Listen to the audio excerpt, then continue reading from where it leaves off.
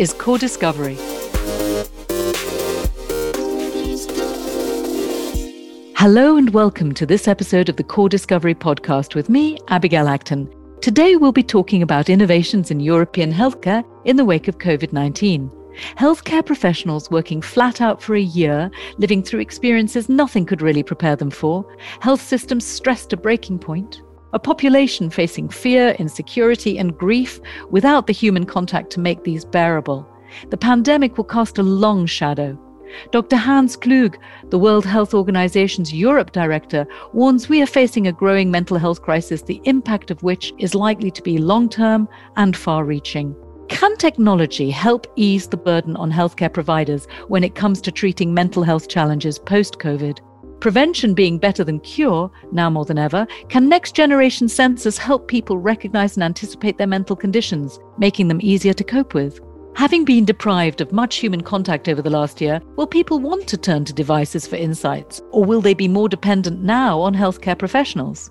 And how can Europe's financially stretched health systems identify what new devices to provide, which will benefit patients and which have limited use?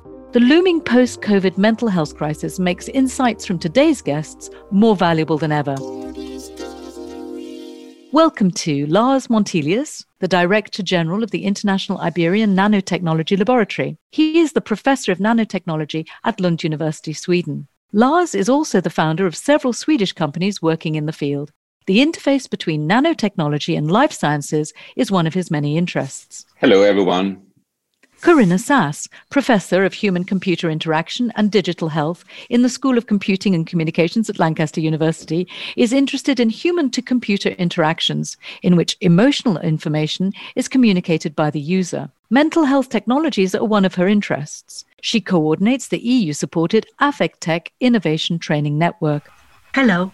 Eleanor Phillips is based at the Hamburg Center for Health Economics. Eleanor is a managing director of the ICQE project, which received funding under the EU's Horizon 2020 program. Her areas of interest include digital health and mobile health research, with particular focus on digital interventions for mental health. Hello also from my side, and thank you for inviting me.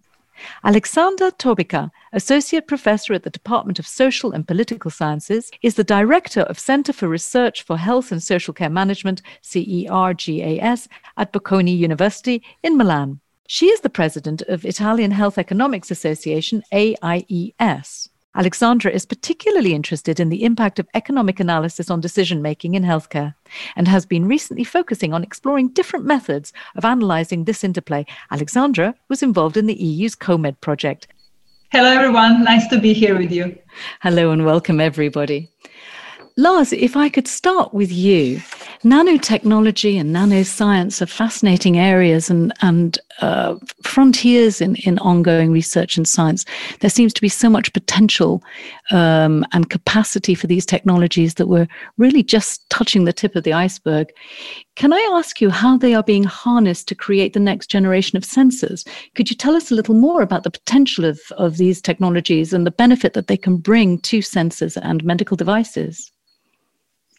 Yes. So first of all, I would like to say that sensors, they are really a part of the digitalization. So digitalization is about data and processing data. But in order to have some data to process, you need to measure something. So that's where the sensors come in. And now, as a consequence of the microelectronics and nanoelectronics, these sensors can be very small and they can also be very affordable. And they can be very precise and tailored to a certain specific function. And they could be invasive or they could be non-invasive. May I stop you for a second and ask you what you mean by invasive and non-invasive? Yeah, a typical non-invasive is something you have on your body, for instance, if you talk about a health sensor. An invasive could be something that you have inside your body. It could be the pacemaker. Right, implanted or not implanted. Implantable, yes. Right, if you talk about the body. It could also be in other bodies, not human bodies, right? It could be implanted in machines, etc., etc. So, but these sensors are, of course, very important. And now with the increased speed of communication from the sensors to some kind of decision platform or some kind of orchestrating layer in your mobile phone, your user experience or whatever, the speed of the communication enable these sensors to take real-time decisions. And that's what make autonomous driving possible in the future, because we will have now with the 5G, the possibility to have a car being taken decisions by itself on the edge. But also real-time prompts to the user or the person who's Correct. gaining the Correct. data. Okay, that's interesting. Yeah. And how does nanotechnology and nanoscience fit into making these more, I can only think of the French word performant, more powerful? Well, I mean, this is the whole basis for sensors, because they are based on materials, and you kind of tune the material's properties to get a certain function. For instance, if you would like to measure pH or glucose level in blood or whatever. So you tune them for something specific, and you use as little material as possible to make them small, so they be, easy to integrate, but also with the function you need. And that where is nanotechnology is all about, is to understand the material properties at the nanoscale and tailor them to a certain function. And then, of course, when you have these sensors and they are connected, in a connected layer with each other, talking with each other like IoT products, or what we nowadays call nano IoT products, they will exchange the information, and that network in turn will be able to give information to a user and nudge you to do certain things. So you can think about these connected sensors as a kind of a network that is, let's call a guardian angel for you. It will nudge you to avoid dangers.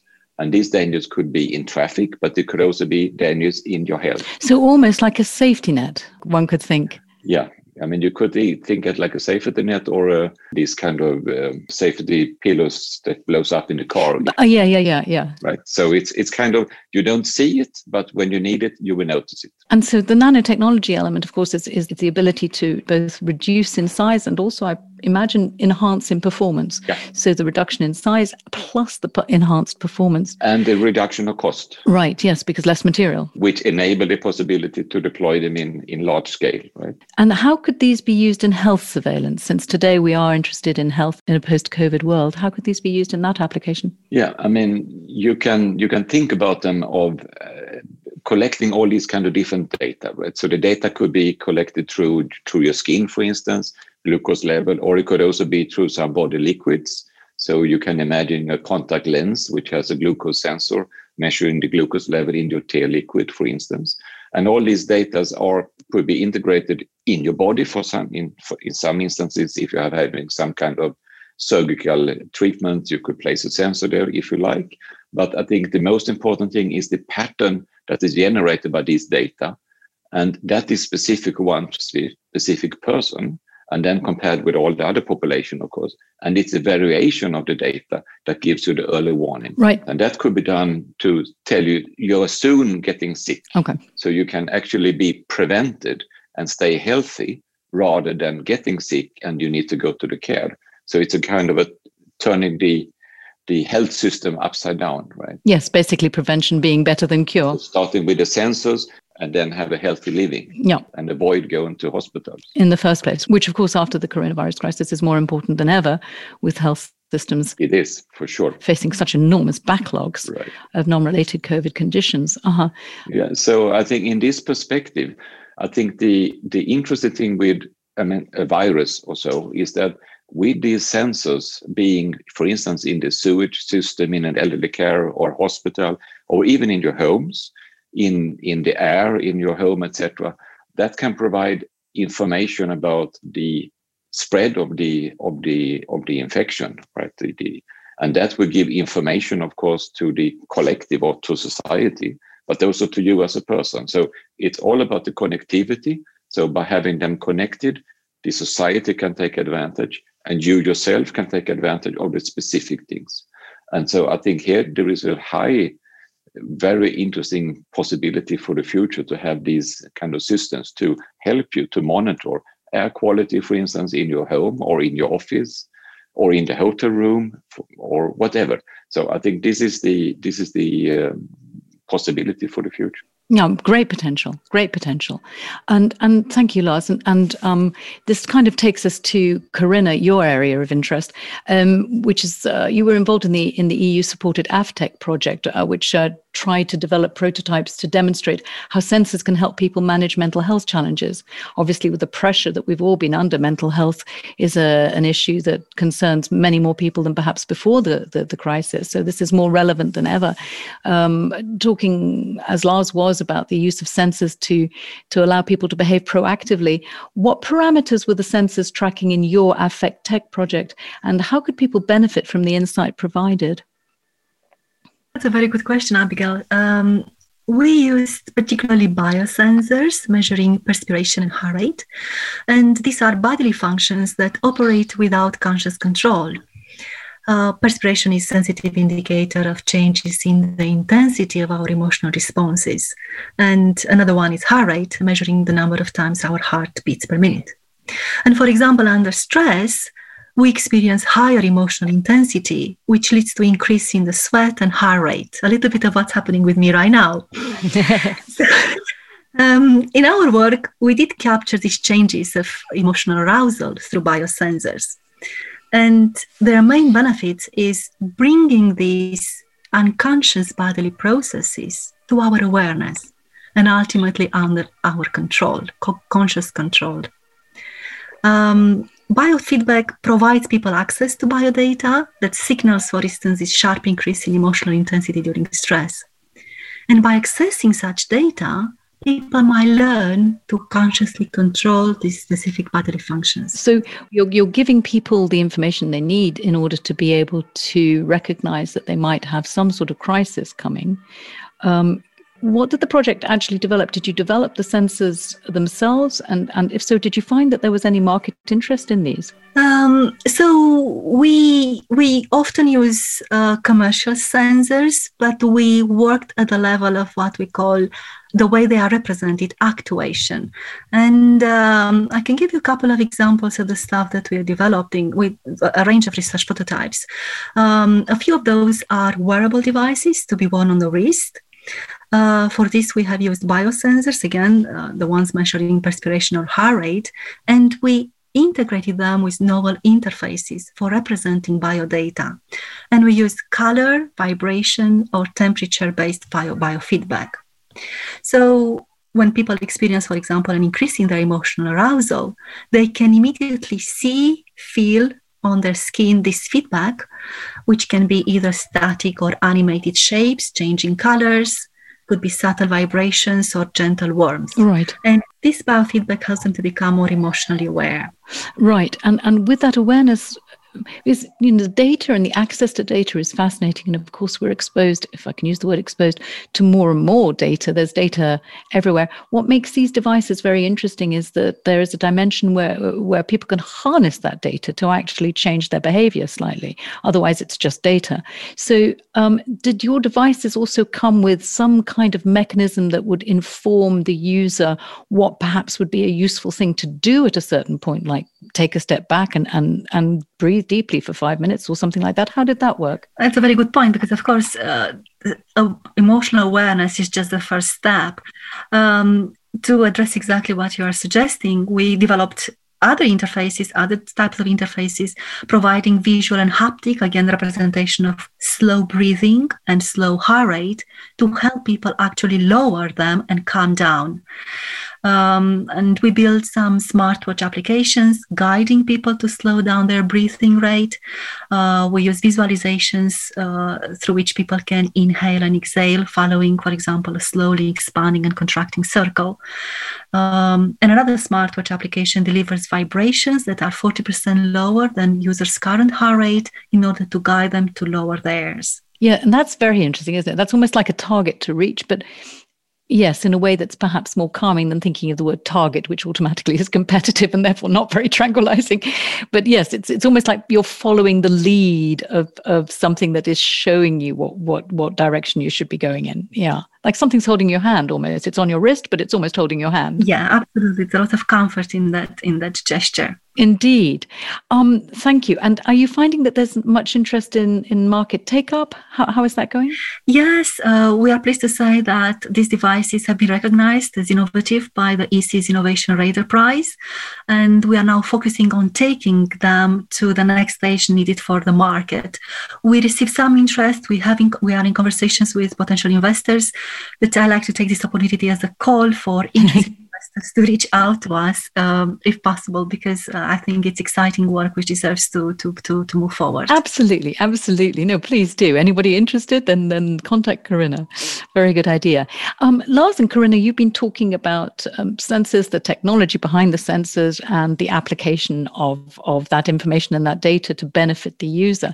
Could I ask you all if you would have any questions to Lars or Corinna, or you might have questions for each other about this aspect of today's conversation? I mean, there is one aspect that I think is interesting to think about, and I think, I mean, now in this sensor we discussed, it's something that nudges the person, the individual, of course, to take better decisions. Let's call it like that, right? Or behave better or whatever. The other aspect is, of course, who owns the digital data and who can take advantage of that, who can valorize it, who can sell it, etc. So my data, I should own it, right? Not the guy who make the device or give the software to me that I have some kind of relation with, right? So I think, and this is questions that is not yet really discussed, right? No. In my mind, at least, what I know. Right? No, I think you're right. It's because it's also cutting edge and new. We're almost at the stage where the technology is overtaking society's reactions to the technology. Yeah, indeed. No, I think it's individual is fine, because I get the information, so I can behave better, so I have a better life, whatever, right? So it's fine. But there is also another dimension to this, and that is how, if someone else is taking advantage of that, then I would also like to have a piece of that pie. Right? Sure. Yeah, of course. How is it going to be marketed? Yes. Is it going to be useful for someone to contact you and tell you that it looks like you're going to need more diazepam or something because you seem to be stressed? Yeah. Yes, exactly. Okay, very interesting. Any other questions for Lars and Corinna? I have a question. Yes, please, Elena. Yes. But actually, it could go for both, for Corinna and Lars. I'm interested in acceptability from patients or from participant sides. How does it feel to wear sensors? How do people respond to this? I would be interested. Did you make any studies on this? And another question to Corinna. I wonder, this awareness of the emotion, how does it change the emotion? I was thinking of. Did you make any surveys on that or any investigations? Yes. So to answer the last question, the awareness of emotions. Yes, when people become aware, they start to understand a little bit the process of understanding where emotions came from, what has caused it, try to see patterns between similar contexts that have led to the same kind of negative feelings, and realize in a very visceral way the importance of stepping back, breathing in, breathing out, relaxing, even without the regulatory aspects implemented directly on the stack. So even those supporting just emotional awareness offline support people regulation as well, prompt people to regulate. Yeah. So basically it's providing a context for people to recognize perhaps that there's a pattern. So you could think, well, I feel fine in a certain situation, then in fact, perhaps you are not as fine as you think you are. So the next time you're in that situation, perhaps you realize that you need to take a step back. Lars, going back to you, I mean, we were talking about nanosciences and nanotechnology and the benefit of that being that things are shrinking in size. Absolutely. I mean, I'm an Apple Watch wearer and I'm quite comfortable in my Apple Watch, but it does feel a little like I've got a computer on my wrist. I mean, I do feel a little self-conscious, especially if I take a call on my wrist. I feel like an idiot. What's the future for these type of wearables? Are they going to get ever smaller? I think that will be both smaller maybe and also integrated in different ways. I mean, one of the most interesting sensors that do very much, the Apple Watch is a sensor in a way because they measure a lot of things, right? Besides being a watch and an information provider, a personal digital assistant, whatever. But there are other kind of form factors now with rings, for instance, that give the same kind of thing that you can wear as a ring. And I think the acceptance is really to find what is social acceptable, so to say, right? Because I mean, nowadays more and more people are having what I have. I mean, earphones, and you are going in the street and talking with yourself, etc., and it's becoming acceptable, right? Which was not the case when I was a kid. It was totally unacceptable if you would do that. So I think it will change, but I think it will be integrated more and more in different things. And you can have sensors in your fabrics, in your clothes. You can have it under the skin. I mean, you can have tattoos being printed on your skin, for instance, that are sensors. And you can integrate it in your glasses, and so there are a lot of things. And I think the social acceptance about these kind of, if you call it, in a way, maybe it's not individually performance enhancers, but in a way it is, right? So glasses is also an individual performance enhancer, which is totally socially accepted. Hearing aids, the same.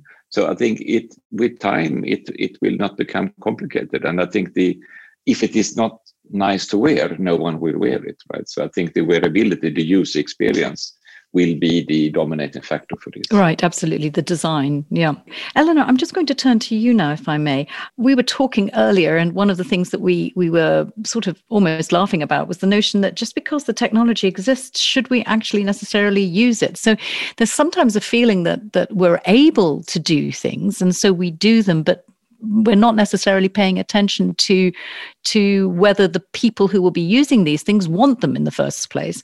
So one strand of the IQCE project analysed how people feel about the use of technology to overcome mental health challenges. So rather than what we were talking about with Corinna about noticing what's going on in your body or in your reaction to stress and perhaps taking action to try and mitigate that, here we're actually talking about therapies and treatment for people with mid to low level mental health challenges. So can you tell me what the IQCE project was seeking to establish in this particular strand of it, and a little bit about your methodology? Yeah, so just to give you a bit background information, our research focus were so-called e-mental health interventions. And these are interventions that are based on CBT, cognitive behavioral therapy. And they are designed for people who have mild to moderate symptoms. And they enable people to work by themselves at their mental health problems. So, and the recent scientific evidence suggests that such interventions can be effective. But also there is evidence that people or patients are still quite hesitant regarding uptake of those interventions. So we were curious, why is this like this, and how could we maybe increase the acceptability of these interventions? So we wanted to shed a bit more light of this hesitation. So we conducted the discrete choice experiments among almost 2,000 participants in Germany. And in this experiment, we wanted to see the preferences of participants for singular features of those interventions. So to give you a concrete example, what we have done. So we defined the interventions by specific features like content delivery, like peer support, like proof of effectiveness, or human contact, or let's say form of human contact. And human contact, I will go here a bit deeper. We offered several levels of human contact, such as no human contact via email, human contact via phone call, video call, or it was the last option, human contact with the psychotherapist in a traditional psychotherapy session, and the mental health interventions would be a part of this therapy journey process.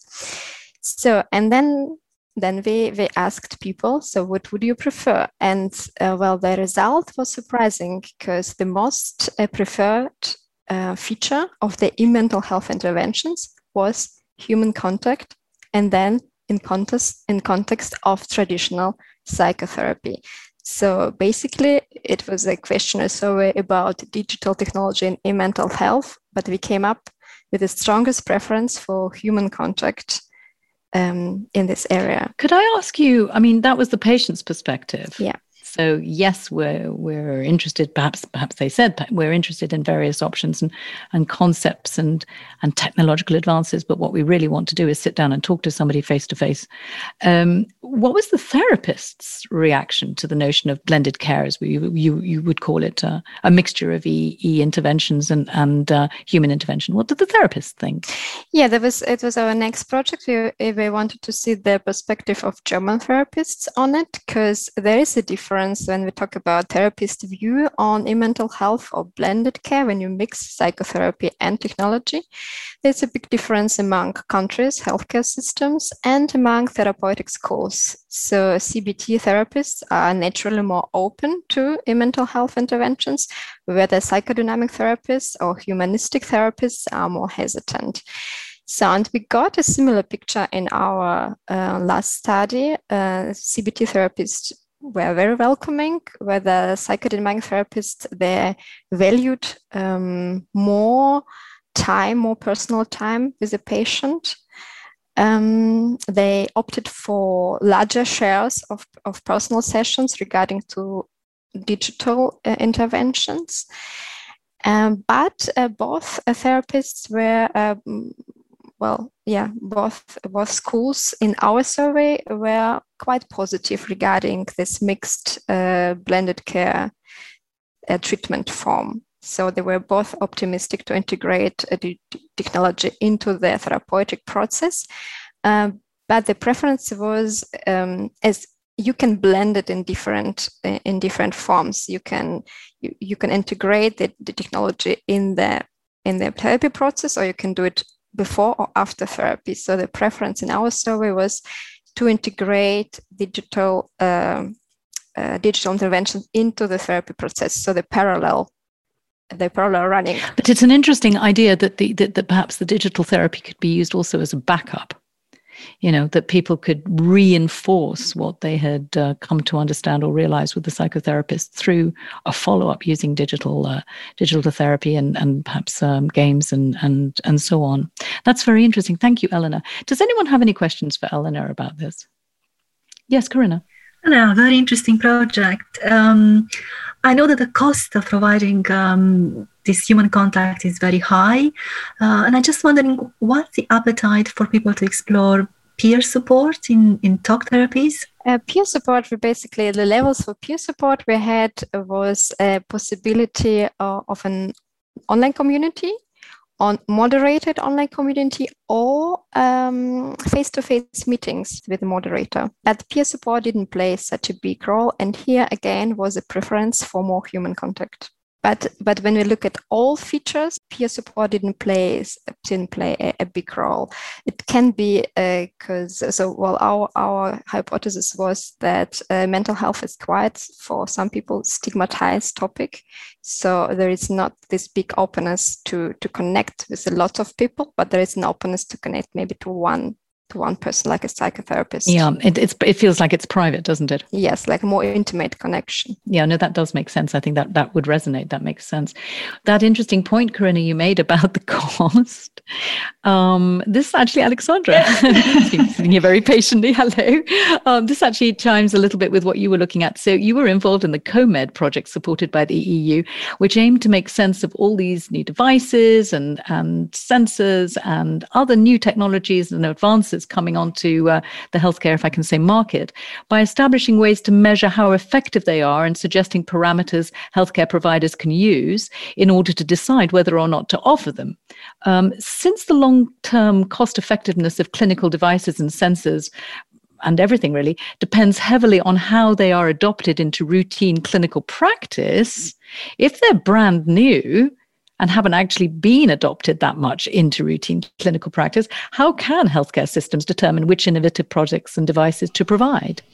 Thank you, Abigail. Thank you very much. Indeed, at the end, but this is, not usually that is the case, because the journey of the new technologies innovation is really, as we have somehow followed in this podcast, like from the very, very basic research and the innovative solutions to patients' preferences, and then at the end, somebody has to pay for it, right? So what are the criteria that the policymakers put in place in order to decide which technologies to cover with limited public funds? So basically to guarantee coverage and reimbursement.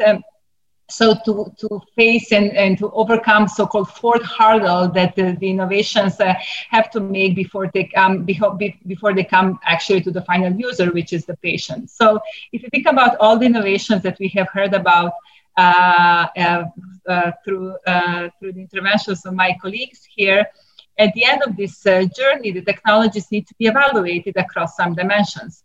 And policy makers more recently in Europe, but not only Europe, have been using this framework of health technology assessment that looks into clinical effectiveness, but also cost effectiveness, economic impact of these technologies when they are used in real life, in real world, on the real patients. So for the medical technologies, especially for the very innovative one, like we have heard about today, it is really, the uncertainty around the effects in real life is huge. Once they have, come to the market and they have obtained all they had to obtain in order to get, the market license. Because this gap between the evidence that is needed, this is especially true for medical devices, not so much for pharmaceuticals. So the evidence that is needed to get the CE mark, for example, in Europe, to get to the market, and the evidence needed to pass the health technology assessment evaluation, there's a huge gap. So what do policymakers do in front of this gap? Traditionally, with a yes or no decision, so yes, we pay for it, no, we don't pay for it, the whole risk was on the burden of the policymakers. They take the risk of saying yes to something that is not maybe cost effective or effective at all in the real populations. If they say no, they take the risk of not granting access to patients for something that potentially could really improve their lives. So this idea with this new innovative arrangements, that was one part of COMED project, was that to share the risk between the manufacturer of the innovation and the policymakers with these innovative policy tools, I would call them, how to allow quicker access to innovation, but by sharing the risk, reserving some let's say, potential to even reverse the decision in case the evidence proves that the technology is not good enough to be used on a wider scale. And these policies are labeled different ways, different names in different countries. Coverage with evidence development was one way that we use it, especially in Europe, to label a set of policy tools that are basically what the word itself says. I grant you coverage and reimbursement provided that you generate evidence that I need to make a more robust decision. In this way, the manufacturers and producers share the risk of generating the data, but also obtaining safe and effective and cost-effective devices on the market. That's fascinating, and it makes absolute perfect sense. So basically, as things develop and the context changes because new technology emerges so quickly now, basically what you're doing is permitting people to accept that there's a gray area, that it's not black and white. Exactly. And that we don't stall everything in favor of trying to get something that is a simplistic overview, but that we acknowledge that there's some ambiguity and that we proceed and progress, but that decisions can be changed if needed. That's, I think, what you're saying. Exactly, because the main purpose of this coverage with evidence development schemes is really to reduce the uncertainty about the effects, whether they're clinical and economic effects of a specific technology, by obtaining data on real patients, which may not be in a position to obtain for millions of reasons before the technology comes to the market. The wider use is not possible before, of course, the technology is available to patients, to physicians, to hospitals. So rather than saying no because evidence is limited, we say something in between, as you said. So yes, but provided that you generate evidence. Sometimes those decisions can be only in research, so we allow it to access a limited number of patients to conduct more research, or only with research, so wider scale, but with the research generating the data.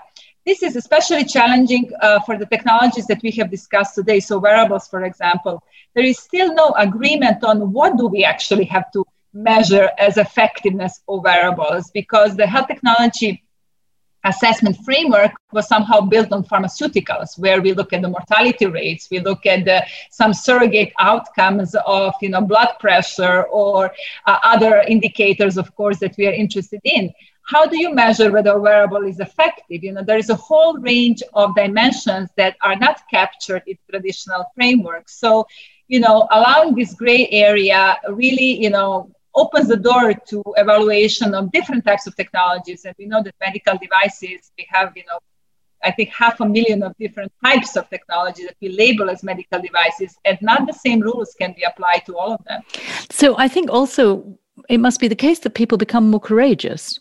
Healthcare providers become more courageous because they're not locked in to financing something that they then decide they don't want to finance anymore. They can change their minds. One thing I was going to say also is that it must be very difficult, and this is perhaps for Lars and Corinna and Eleanor too, it must be very difficult to prove a negative, no? Because what you're saying is that if these people hadn't been wearing these devices, their condition would have worsened. So with pharmaceuticals, you say, I take this tablet, I get better, things improve. But there are study designs that can allow you to do this analysis, okay? So, so-called counterfactual or control group, there are ways you can do it with a study design, but of course, there are limitations to that. That's why, sometimes like conducting a trial in a pre-market phase will not be feasible or even ethical for some of these situations. So once it's on the market, you would need to think through with the manufacturer. This is also the possibility for the manufacturer and the payer to come together, decide on the design of the study, share the risk, but also share the knowledge on a specific issue, and also providers to be part of the evidence generation process, not just the recipient, but really an active actor, protagonist in generating evidence, which then it's not only about being, I think, courageous, but really being more involved and having more governance tools to allow, again, quicker access to something that can really improve people's life, but also having, let's say, a bigger influence on how the money is being allocated, because we know that, of course, that innovation, the speed of innovation is so high, but the resources are, by definition, limited. Yeah, they remain the same, even though the amount of choices even if increase. they grow, they will never grow as fast as technology. As fast as the choice is provided. Can I thank you, Alexandra? It's fascinating and it makes perfect sense. It's one of these wonderful things where, until someone's pointed it out, you haven't thought of it. And then when someone points out that the system needs a slight shift in the way that it approaches these novel technologies, it just makes perfect sense. Very logical. Alexandra, I would have one more question to you. And that would be, did you find that it's a little bit like a disruptive technology, your own approach, really. Did you find that healthcare authorities are interested in embarking in a new direction in this way? We did, in Common Project, evaluate really what are the perceptions of policymakers vis-a-vis these new policy tools, because so far, most of the, experience has been generated in the world of pharmaceuticals, where things are a little bit more structured and controlled and established than in the world of medical devices. So the policymakers do recognize the great potential to these new tools, especially in the field of medical devices, given these uncertainties that we talked about and then lack of evidence and so on. There are, however, a series of challenges and criticalities, as always, in order to fully implement these schemes.